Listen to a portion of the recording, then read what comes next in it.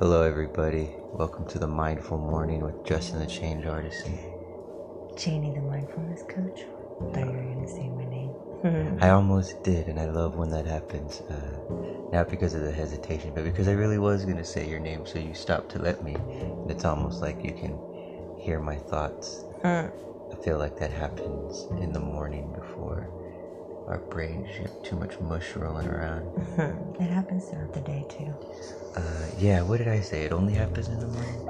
I don't know if you say it only or mostly, because it does happen a lot in the mornings. Yeah, I did say that. I did mean to say mostly in the morning, but we also have a lot of good conversations in the morning, and I wanted to make sure I got this one because we said something. We've been doing this for a while. These mindful ones, we just get up to talk.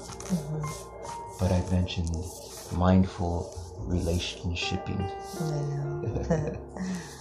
I feel like there's certain parts of a relationship that, depending on where you're at, will kind of fall into this idea that certain parts of a relationship happen automatically. Almost like the revelation parents have that knowledge isn't just downloaded into a child when they hit a certain age.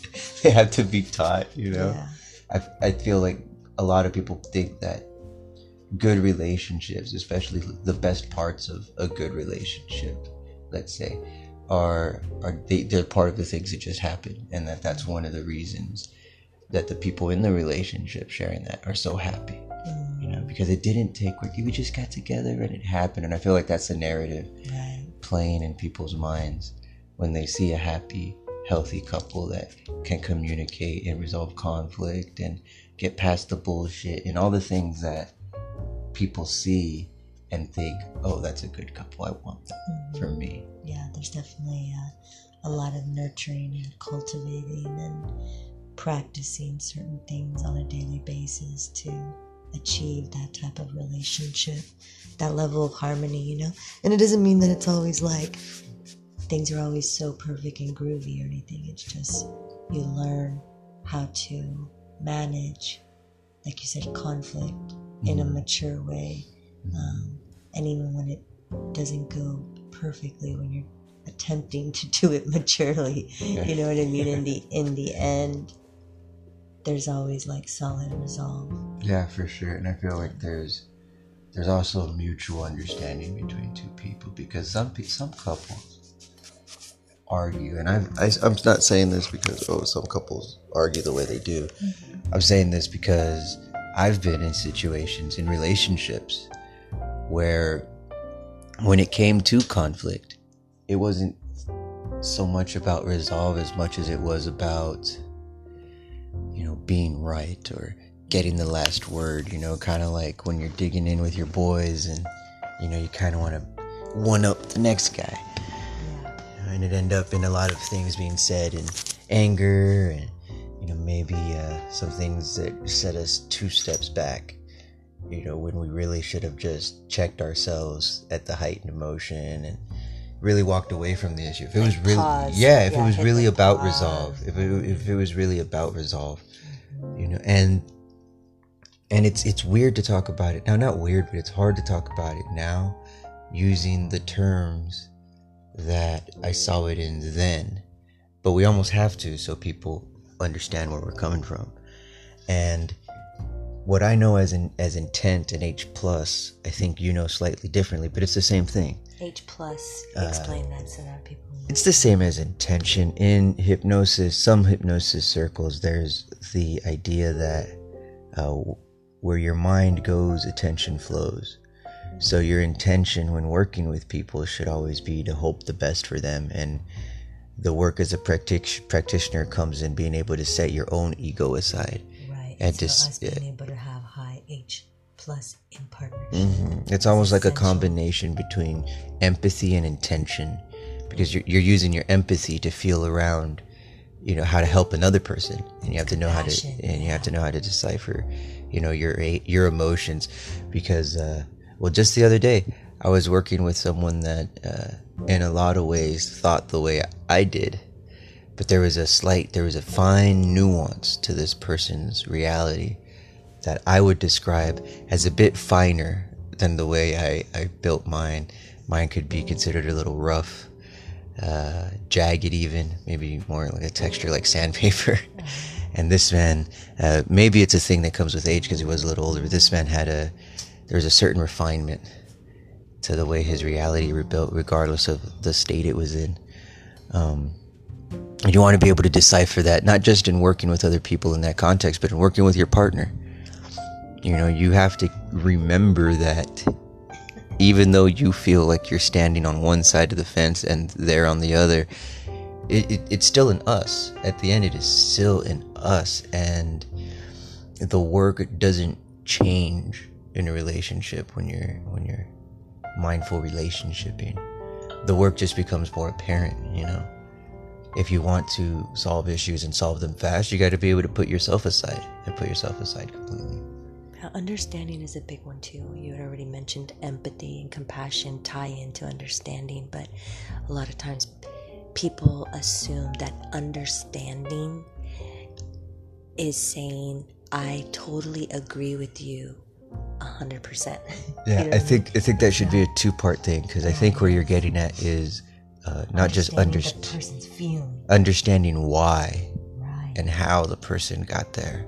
Yes, that's it. It's like, I want to be curious. Like, I need to be curious about how I got to that place too, right? Yeah. And understand why I behaved this way or felt this way, and then be able to articulate that to myself and then to the person, that I'm in partnership with, But as much as that side of it is important for self, to be able to listen compassionately or discover what are the right questions to ask, so that you can do your best to see where they're coming from or why they felt that way.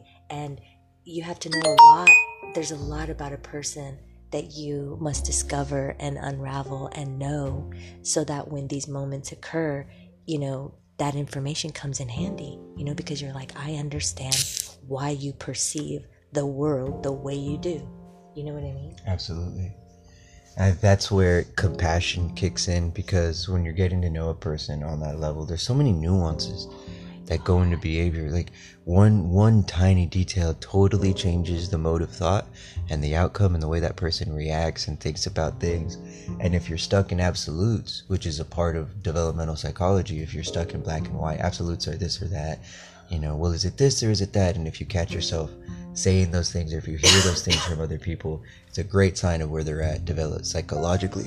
So if you're still in black and white, it's going to be hard for you to give someone else that space to be able to lay out all the different parts of themselves. Yes. And a lot of people don't realize, but the damage done in that space is often the damage that ruins a relationship, because they don't realize where or how the damage was done, so they don't realize how to go about fixing. Yes, that's why these things continue to reoccur. They can never get to the core seed of it. Therefore, it continues to pop up again and again. It could be in different ways, but it's coming from the same place. Yeah, and I found one way that's different when it comes to healthy and unhealthy ways to do things like that, as far as communicating and getting to know the nuances of this and that, is to notice them yourself in the person. And instead of asking them about them, because a lot of these nuances, a lot of the things you'll pick up on, especially when you're building a healthy relationship, they won't be conscious to the other person. It'll be a subconscious behavior. So just asking them is asking them to take a really deep introspective journey right then and there in the moment. And to have a healthy relationship, it involves a lot of vulnerability and humility, because you can't have authenticity without those two things. And so if you struggle with one or the other or both, then you're fooling yourself about wanting to have intimacy. And when we say intimacy, it's not just the physical sexual aspect of it, but it is the mental emotional intimacy that ultimately you want to create with your partner, because how else can it be built on a solid foundation unless you're both able to honestly and effectively share fears, insecurities, thoughts, recognize that we're each going to make assumptions that are not always correct, you know, and there's ways you can, there's just, we'll call it a functional way of communicating. So you mentioned intimacy and getting close. Intimate conversation for like, if I were to start one with you, instead of asking you directly, hey, why do you do this thing or that thing or blah blah blah who to who, I would say, hey, you know what I really love when you bend down and you know you have a loose shirt on, how you make sure that no one can peek into the top of your shirt.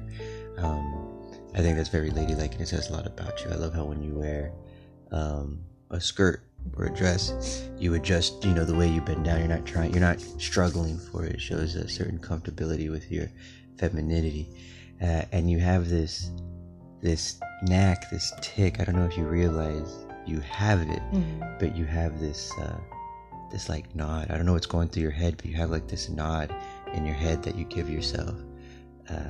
And I don't know what's going on there, but it's really, really, I think it's cool. I see you going through like some sort of process. And then next time I do it, you have like, to tell me. Yeah, and then you like I click see into you. it. You do certain things with like your eyebrows, or like you'll do something with your jaw and the muscles around your like lips and things like this. Or you'll start to bite your lip, or yeah. Yeah, so, you've noticed my tongue out more. Yes. Yeah, more than usually. And I like when you catch it and you tell me your tongue's out, because then right away I can check. Okay, what am I thinking about? That's what I mean. What's in my mind? What am I doing?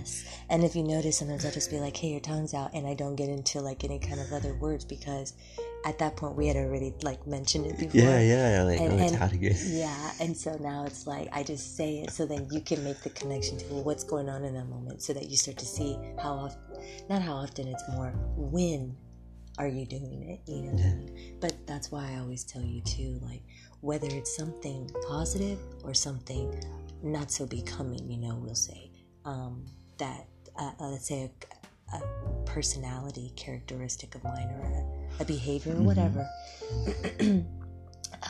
It's always easy to hear the good stuff. There's a way to bring up. Yeah, so when I call it course correcting, right? Or like giving constructive feedback, as opposed to what was it before that they call it Criticism, constructive criticism. No. Yeah, constructive criticism. That's it. See, I already forgot the original word because I've been using constructive feedback for so long. I was getting the words mixed up, but I tell you, like, tell me in the moment, like later when we get into some type of tiff about something, and then you mention it. I'm like, okay, this thing that you say that I do, or that I said, or whatever, the next time I do it, mention it. Yeah. Like in real time. Yeah. Like, you know what I mean? And so that way I can make the connection and start to go internally to see, and then I can see and feel it for myself, as opposed to being told later. That takes a lot of practice for an individual, period, to be able to then do that in partnership. Yeah, in themselves and then in partnership, for sure. And I feel like what we just had there about our ticks and the things we notice about each other, it was very quick, it was real light, but to me that's an intimate relationship, because intimate is more than just, you know, talking about the body. Oh yeah, or that you like strawberry ice cream. Yeah, or just like it's like noticing the I want to tiniest eat whipped cream things. off of you. No, there's not. It's noticing the tiniest things about a person, and being intimate is letting someone into that space and the time spent in that space, and you want to be able to explore that with someone. Yes, and you're super expressive when it comes to you sharing all the tiny little details that you notice about me, whether it's physical, mental, emotional, spiritual, and I realized, because I never had that before in all the relationships, and I've been in a lot of them, and I've been with some really, really kind men who are very attentive and very nurturing and caring, like you are. But I think maybe it's just the care that you have for me, that suddenly you also have this, you know, admiration and adoration, which I have for you. It's reciprocal. That's so beautiful when that's there, because that brings like a sense of security and safety, to know that a person that they're that in awe of you. You know what I mean? Yeah. It's like, you know, like I'm in awe of your mind or in awe of like how you do things, or when you jump around and climb a tree or whatever. I'm just like, wow, or just whatever it is. It's like you wow me a lot. And when you do, I'm not too prideful to tell you. I don't withhold love. I'm not a withholder. I don't like to withhold. And neither do you with me. You know, regardless of how you've been in the past or whatever, for some reason with me, you're everything I could possibly need as a woman, and more importantly, as this particular woman. You know what I mean? Yeah. Like, I understand what I need to feel fulfilled and nourished if I'm going to be in a relationship. I already know how to nourish myself, thank God. You know? But if I'm going to partner up with somebody, you know, I want to know that I can nourish them, and it comes pretty effortlessly. Whatever that is that they need, it's like, oh yeah. And the little part where it's like some compromising or a little bending, everything else is so fucking radical and awesome that these two little things that I need to like, that don't come natural to me, that I need to like, you know, remember from time to time, not a big deal. You know what I mean? It's love. It's love. It's the most perfect balance of like independence and interdependence. It's knowing and understanding what surrender means. Yeah. I think that feel goes. Like you're giving over control. I think this is a good time to go into the talking to yourself part of it. When it comes to having these conversations and creating this space, there's a few, I don't like to call it structure. I'm trying to get away from that word, but there's a few things you can follow and just keep in mind when talking to yourself before having these conversations. And one of those things is to always talk about the person from your perspective. Because when you're in a relationship, whether you realize it or not, sometimes these conversations will talk about a person on the level of identity. And when you talk about a person, anybody, on the level of identity, their fight or flight responses get involved, and they will start to defend themselves. And it's very easy for a conversation to go the wrong way when you're not aware of these things. So you always want to talk to the person about the person from your perspective. So you want to use your I feels. I feel like when you do this, or when you said this, or when I see you do this. You want to make sure that the words you're using are all coming from your perspective. Exactly. Because you're still experiencing this person in their reality from your view. Yeah. You're never in their head, ever making their decisions. Never. You're not a part of their decision tree or anything. So, no matter how well you know them and get to understand them, you still are not them. Exactly. And if you give them the space, if you fill the space with what you know, which is everything from your perspective, all your partner has to do, or the opportunity you create for your partner, is one where they just fill in the gaps. Yeah, clarify. It's a clarifying conversation, for God's sakes. You know? Yeah. I mean, it sounds easy. You can say it that way because it's like, well, I have those all the time. Well, listen, I totally get it, and this is one of the things, at least in my previous relationship, that was very, very like bothersome. Was I would want to start that, right? Like, I understood it was my perspective, so I'd be like, I feel this, or when you, and he straight up said, if you say when you, I'm not listening anymore. I'm shutting down. And then I couldn't wrap my brain around that, because I'm like, I'm still not coming from shame and blame. I'm coming from a place of observation and reflection. I'm recognizing that I'm feeling and thinking this when you do this. Am I incorrect? Are some filters coming in within me that's causing me to see this? Can you tell me your truth, like what's really going on your end? Because then I can kind of figure it out. Or am I correct? Yeah. That's a great point too, because when you create space like that, the next big issue you run into is thinking you know better about something and wanting your partner to do it that way. So you'll reach a point where the one thing that would steer you the opposite direction is the exact thing that steered your partner in that direction. And that could be something because of how it rings with you and how it shows up in you, that you're like, no, why would you, or how could you even, and And you got to be mindful when that hits you and remember, oh shit, we're in this space. And remember, you talk from your perspective. Okay, well, when you think that, I think this, you know, and it keeps blah, blah, and it blah. keeps you away from shame and blame and guilt and all this other stuff. Exactly. And when you're trying to have that type of communication and relationship with someone that literally cannot compute and understand that concept, no matter how many different relationship stuff you're showing them, it's like I realize now there are some people that are extremely uncomfortable with accountability and responsibility. Their pride is so thick, and their inability to see truth, especially truth that could be uncomfortable, you know what I mean? And that doesn't matter if it's like, for some people it's external things about the world, like some people just do not want to believe that they're putting crap in food. You know what I mean? That they're putting that they are putting cancer and shit in food. You know, they just don't want to believe it. It's hard for them to wrap their brain around, even though it's the evidence. It says it's right there. You know, and there's a reason.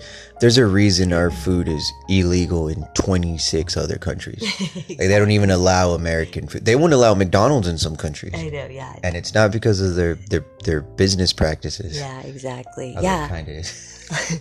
But that's a good example of like taking something to wanting to deny objective data about something that's external, and then wanting to deny something internally about your own self, about a particular belief system or structure.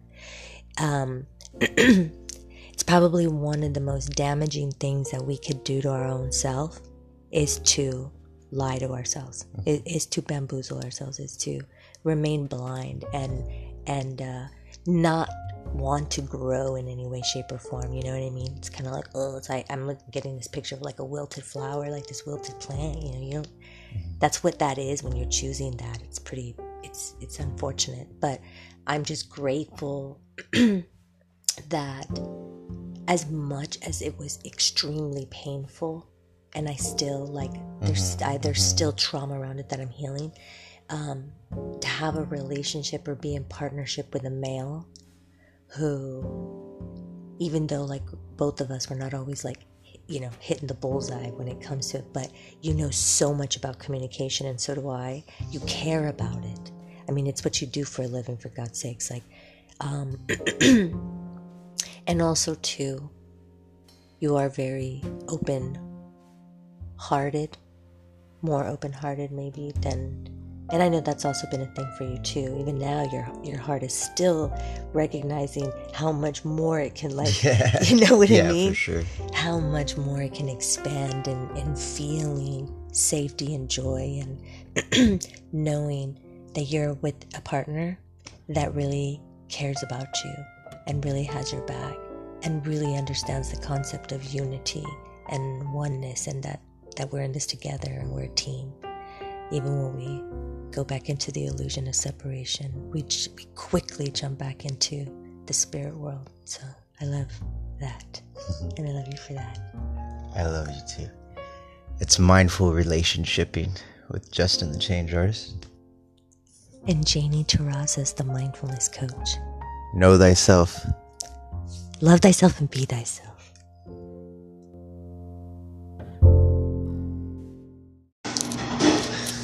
Oh, yeah, for sure. So I only know what I read, but I don't know. I know Lamar Jackson. I was surprised when they let Joe Flacco go, but I'm not. I mean, that guy's gonna do good. It's just changing the times. It's not a knock on his performance. Right? I'm all for players. I'm all for teams, but with each team and each player, what's more important is coaches and position coaches. Yeah. That's what plays the biggest factor. Sometimes, like you've heard the saying, hey, you know what, a good worker sometimes doesn't make the best manager, The best manager sometimes doesn't make the best worker. Yeah. You know? Well, it's the same thing with coaching. Sometimes you got a coordinator who doesn't make a great head coach. Sometimes you got a head coach who doesn't make a great coordinator. Yeah. So with what the Ravens got, as far as Lamar Jackson goes and the offense, Greg Roman is offensive coordinator, which I love, bro. Yeah. He was offensive coordinator when the 49ers and the Ravens went to the Super Bowl and they had the hardball bowl. On top of that, every single offense he's coordinated, the Bills, the 49ers, etc., their run game has been in the top 10, if not the top 5 in the NFL. Okay. With that being said, at the quarterback position, we got one of the best quarterback position coaches in the game, Brent Urban, who we got from the Cincinnati Bengals. You know? So now you got Greg. Some people might say that they don't remember any good quarterbacks coming out of Cincinnati, but okay. Well, you got Palmer, you got Dalton that's been there for the longest time, and their offensive game might not have always been the best, but their quarterback play has never been the problem. Never the problem, exactly. Okay. You know. So with that being said, though, I mean, I haven't even mentioned the acquisition of the wide receivers coach that we got. I can't come to think of his name right now, but he coached with the Eagles. He's coached Deshaun Jackson, Terrell Owens, and he's been an assistant coach. For sure. And before you get too far, I want to ask you, because you mentioned coaching, and I feel like I'm big on coaching too, but you went the angle of position coaches and people making better position coach than maybe offensive coordinator, and a better offensive coordinator than maybe a head coach, right? And I agree with that. And I forget which coach said it. It was all about the way I view coaching and the environment. Because I want to ask the question about the offensive coordinator you guys had and the success he had in the different teams. We've had him for 2 years, Greg Roman, but the thing was, he was a tight ends coach, which, look at what shined the most last year, our tight ends. So I'll ask you this then. With the success he had, is it more based on scheme and he can out-scheme you, or is it he can look at the talent and be like, okay, this is what they're capable of? A little bit of both, because of what they're doing this year.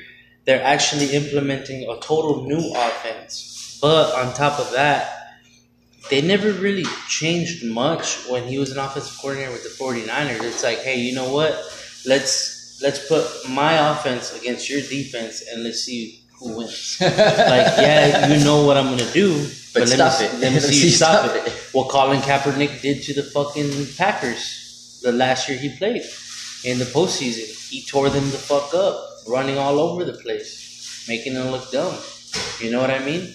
That was Greg Roman's offense. Nice. You know? Yeah. And on top of that, I mean, this is the GM, Eric DeCosta, first year as GM. And let me tell you something, dude. He's done a superb job of bringing in talent. Like, they got a great problem to have. I wish they addressed the offensive line a little better, bro, because I don't want to say we're weak there, but we don't have depth as much as we would like to, or the size. It's not as strong as the others. I like Bozeman. Yeah, I like Bozeman. I like who we got. I like our line. What I'm scared of... No, I love our starters. What I'm scared of is what happens when they get hurt. Next man up. Which we got some experience behind the guys that are starting. Alex Lewis, Imliminor. I'm not sure if I'm saying his name right. But we got guys there, dude. And we already picked up in Oklahoma. We got 2 Oklahoma offensive linemen, bro. Which is good because their line was great. And they're gritty. They're gritty as fuck. You know. But with that being said, our wide receiver position is overcrowded with raw talent, and the talent that had been there are just sharpening their skills. They're looking at their route running. They're looking at, what type of style, Lamar Jackson's playing. And that brings me back to coaching, because the coaching, I like both the Harbaugh brothers. But I've never liked our wide receivers coach that we've had in the past, Bobby Ingram, because we've drafted good wide receivers. But he can't do anything with them, and it goes on the coach. See, then this might go a little bit deeper too. One of the things I love about the way the Ravens are coached as a team is the culture, the environment. Jim Harbaugh is not that blue collar guy that's going to pull a Stanford grad out of, draft him out of college and be like, hey, just work on But this. that's not him. See, the thing I like about the Baltimore Ravens is they've never had the Dallas Cowboys problem. It's the GMs and the coach's coach. So the John Harbaugh is not going to tell or have any input on who gets drafted, and neither does the defensive coordinator. Yeah, well, I'm glad you brought up the Cowboys, because if you look at the different coaching styles, the Cowboys have, I want to say, the closest team I can think when I look at the way he runs his shit and I hear the videos about what he's telling his team and how, he's running the organization, is he runs it more like the Patriots, where you focus on technique and you beat them with method and all this other shit. What I love about the Ravens is that they take that raw talent. They take the Ray Lewises and the Steve Smiths of the game and they give it a place to flourish. Like I feel Des Bryant would have done much better on the fucking Ravens because of the type of player he is, as far as emotion and the way he plays. What doesn't lie, and what the Ravens look at as far as I think scouting goes, and what the players they choose are numbers, schemes, and what doesn't show up on paper that shows up on film. Like C.J. Mosley, I think his numbers match like what kind of caliber linebacker he is, but what he brings to the team, it goes underrated. It goes under the radar. He is so unselfish, dude. Like, he'll go and shoot the gap so somebody else that he knows there can make the play because he knows what he has to do to stop. You know, it's like pulling the back towards you on a blitz. Exactly. Free up the outside. We lost him, but when it comes to the numbers game, dude, like Jalen Ferguson, the sacks. You know what I mean? Yeah. And we also look at stuff that like the IQ of players. You ever seen Hardball? Brad Pitt? That's exactly what I was. I couldn't find the name of the movie, but I was like, hey, you remember that movie with Brad Pitt and Jonah Hill? Yeah. Well, that fucking movie, I think, translates to the way the Ravens run shit. They run shit, bro. They're all about the numbers and they're all about the IQ. The right numbers too, because we could get caught up in like stupid stats I mean, we've taken a couple of swings at some guys. I've never, ever liked the pick Perriman. I didn't like him. Out of UFC, first round draft pick, wide receiver. Out of college, straight out the back. He's fast. He's tall, But what was the problem? What do wide receivers do? Divas. They catch balls. That's what they can't do. Catch. Drops. And he dropped a lot of fucking balls. And he was a little injury prone, yeah. So that doesn't. Those two things always, no matter who or what you are, if you have those problems in college, injuries and drop passes, you're gonna have injuries and drop passes in college. Now, if you're raw on route running, like that can be fixed. That can be tailored to. You can fix a raw route runner who doesn't, run the greatest routes. Yeah. You can fix that, but you can't fix the mentality of, fuck, I'm hurt, I'm weak, blah, blah, blah. No. And if you can't catch, you can't catch. That's disputable. Some people say, oh, well, you can fix that. Well, at that level, it becomes the responsibility of the player, for sure. Mm-hmm. Absolutely, at that level. But, going back to the position, wide receiver, the coach, Bobby Ingram, I've never liked him. Now, they moved him to the tight ends position because I feel like he can't fuck that up. As raw as I gotta say it, he can't fuck it up. We got Hayden Hurst, first round draft pick. We got Mark Andrews, who I think could have been a first round draft pick. And we got Nick Boyle, who's a blocker and an underrated, catcher as well. Yeah. The Ravens are good at picking up players like that. I call him Knack. I don't know who the hell he's fucking or who he knows. But I don't know how he's made it this far, sticking on the coaching staff. I'm like, God damn, boy, you suck. Why are you still here? Uh-huh. So we got this. I think his name is Dooley or Derek Dooley. I think you got Derek Dooley. Hell yeah, he used to coach the Green Bay's wide receiver. Well, a couple teams, obviously. Exactly, and he's the offensive coordinator. I mean, the assistant coach as well. Okay. So I think that's who we have. I could be wrong, but I'm pretty sure we have Derek Dooley. Now he's a wide receivers coach. That's where he belongs. We got Chris Moore. We got Mr. Reliable and Willie Snead. Then we got Miles Boykin out of Notre Dame. I know. Then we got Marquise Brown, the most electric in my opinion, the most electric wide receiver in the college game, who also just happens to be Antonio Brown's cousin. Get the fuck out of here. See, these are the little connections that the average fan won't put together. Like, exactly. Yeah. Not to mention, someone who didn't get undrafted, but we gave him a chance at it, undrafted player that we brought on, is fighting for a position. Just so happens to be an old college teammate, and his security blanket of Lamar Jackson. I forget the kid's name. What position? Wide receiver. Okay. He's on our staff. I don't know his name. Well, let's just talk his skill set. What kind of, does he got the whole tree? What stands out about Yeah, he got him? the whole tree. And when I was looking at his tape, when I was looking at his highlight tape on YouTube, what I saw is, I don't know if it was the scheme of the college game that they were at, Louisville, or if it was Lamar Jackson's game. Because I've only seen Lamar Jackson lead receivers, like throw in front of the receiver to catch him in route a handful of times. But what I have seen, and I saw on that tape, on that receiver, god damn, I wish I remembered his name. It'll come. Is that he does a lot of cutbacks, a 10 and in, 10 and out. He's got that boom. stop. That stop, boof, Change I'm direction. open, bam. Like, because Lamar will put it right between the fucking numbers.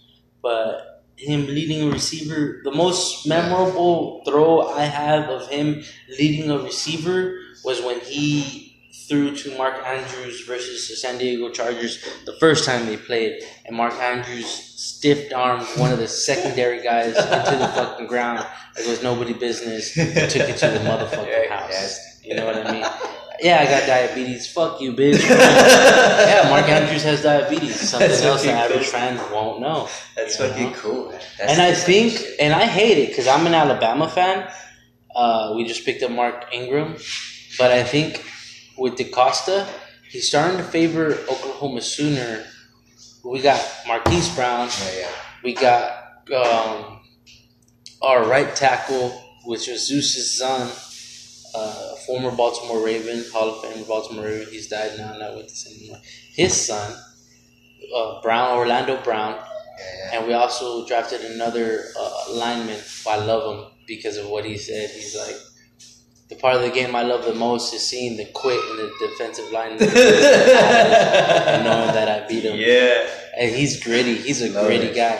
So the new Alabama is Oklahoma, which I'm not ready to hop on that wagon. Yeah. I'm a firm Alabama fan. But if you're we got Bradley Bozeman, if you're who I believe is a motherfucking starter. So from Alabama, we got Mark Ingram, we got Marlon Humphrey, we got Anthony Everett. Okay. This is an NFL show, not a Ravens show. But so Ravens are stacking up pretty nice, right? What's going on in the rest of the league? Okay, well, you know what's funny? I work in the refineries. The fucking supervisor for the scaffold department, Eric, he's a Patriots fan. And he's like, yeah, we got rid of like a lot of D linemen and all that stuff. I was like, I can see them trading for Martellus' brother, Bennett. Michael Bennett. Yeah. And he's like, nah. And he picks up his phone. I shit you not, dude. I promise. I know nothing about it, bro. But I was like, I mean, why not? Like, the Eagles wanted him to drop his number. His number was reasonable. But the thing Michael Bennett does and is known for the most is he's so fucking smart. I'd say he's smarter than some coaches that are around him. Mm-hmm. But he's so smart. He's like a Sean Lee type player. I mean, there's other players in the league. There's coaches on the field. Yeah. He's a coach on the field, man. His IQ is off the roof. But what I see them he's doing... Ned Reed. Yeah, what I see them doing... by the way, Sean Elliott, I know he's going to come through. Just like you said, Matt Judon was going to come through for the Ravens. Deshaun Elliott saying it now. You heard it from me. You know, out of Texas. Safety. There's people in the league right now that will still say he's the fastest receiver. Like he's just quick. No, Deshaun Elliott is. Elliott, safety. My bad. I heard Deshaun. I thought Jackson. My bad. No, he went back to the Eagles. Now Deshaun Elliott, he's a safety for the Ravens. Oh, okay, cool. But they're lacking depth or that of tight ends, which they like. Robin Krowski retired, and who's a tight end in the league that's good right now that that wants more money than I giving it to him is Kyle Rudolph. What the